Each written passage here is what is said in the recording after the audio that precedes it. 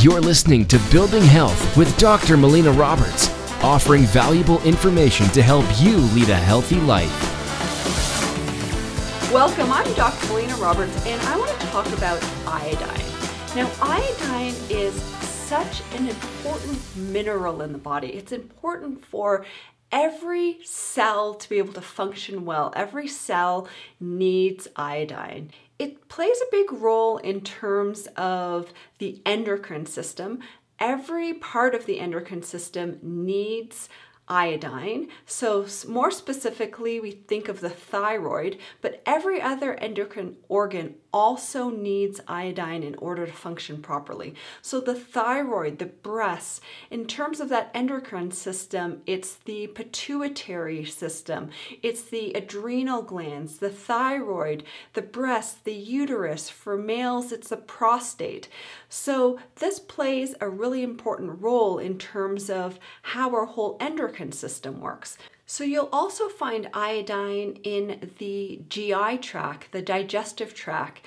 We find iodine in the bones and the connective tissues and every fluid in the body. So it plays a key role. So low iodine levels are associated with thyroid disorder. So anything related to the thyroid is related with low iodine levels. But it's also associated with fibromyalgia and chronic fatigue. It's associated with fibrocystic breasts. It's associated with different cancers, including breast cancer and prostate cancer.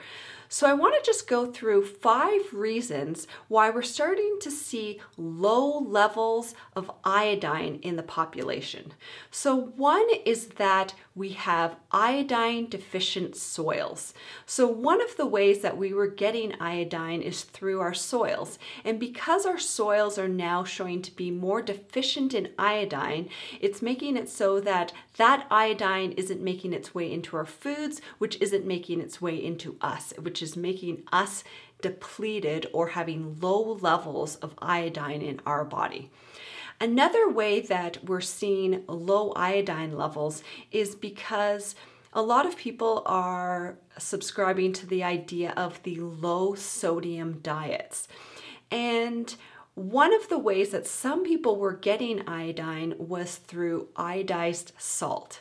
Now, this isn't the best way for us to be taking in iodine. It's poorly absorbed. It's a really low quality type of iodine, but it was iodine nonetheless. So this was a way that some people were having iodine levels. And then when we have people having the low sodium diets, their iodine levels just plummeted. Another way that we're seeing low iodine levels is that a lot of baked goods were having, they have an additive called bromine. And bromine, what it is it's a halogen, and it competes with iodine for those iodine receptors. And so that bromine in the baked goods will actually compete with those iodine receptors and make it so that we have a decreased amount of iodine in our body. So we're really getting more of that bromine attached to those receptors. And so the increase in baked goods that have the additive of the bromine is actually overall decreasing our iodine levels. And another way that our iodine levels are decreasing is from us drinking chlorinated water. Now, chlorine is also a halogen, so it also competes for those iodine receptors.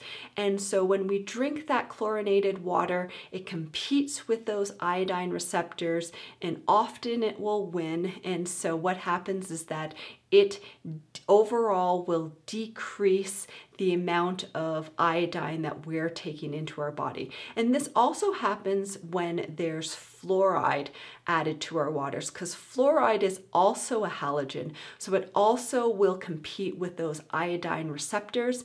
And so fluorinated water will also decrease overall our iodine levels. So some of the best sources of iodine are from our ocean fish and our sea vegetables. So a diet that's low in fish and low in sea vegetables can also contribute to having low iodine levels. So these are some of the reasons why we're actually starting to see a population have decreased amount of iodine levels in our systems. And the RDA that was created for iodine is really based on trying to decrease goiter and decrease mental retardation. So this RDA, that's what it's set at. So it's really a substandard level that's been set, and we actually need way more iodine than that RDA is claiming that we need in our systems. So thank you so much for watching. I hope you learned a little bit more about this really important mineral called iodine. Thank you so much for watching. I encourage you to share this information with your friends, to press the like button, to make a comment below, and until next time, continue to learn, grow, and build health. Thank you so much for listening. If you've enjoyed this podcast, please like it, share it with your friends and family, make a comment below, help us spread the word of creating health. You've been listening to Building Health with Dr. Melina Roberts. Continue to learn, grow, and build health.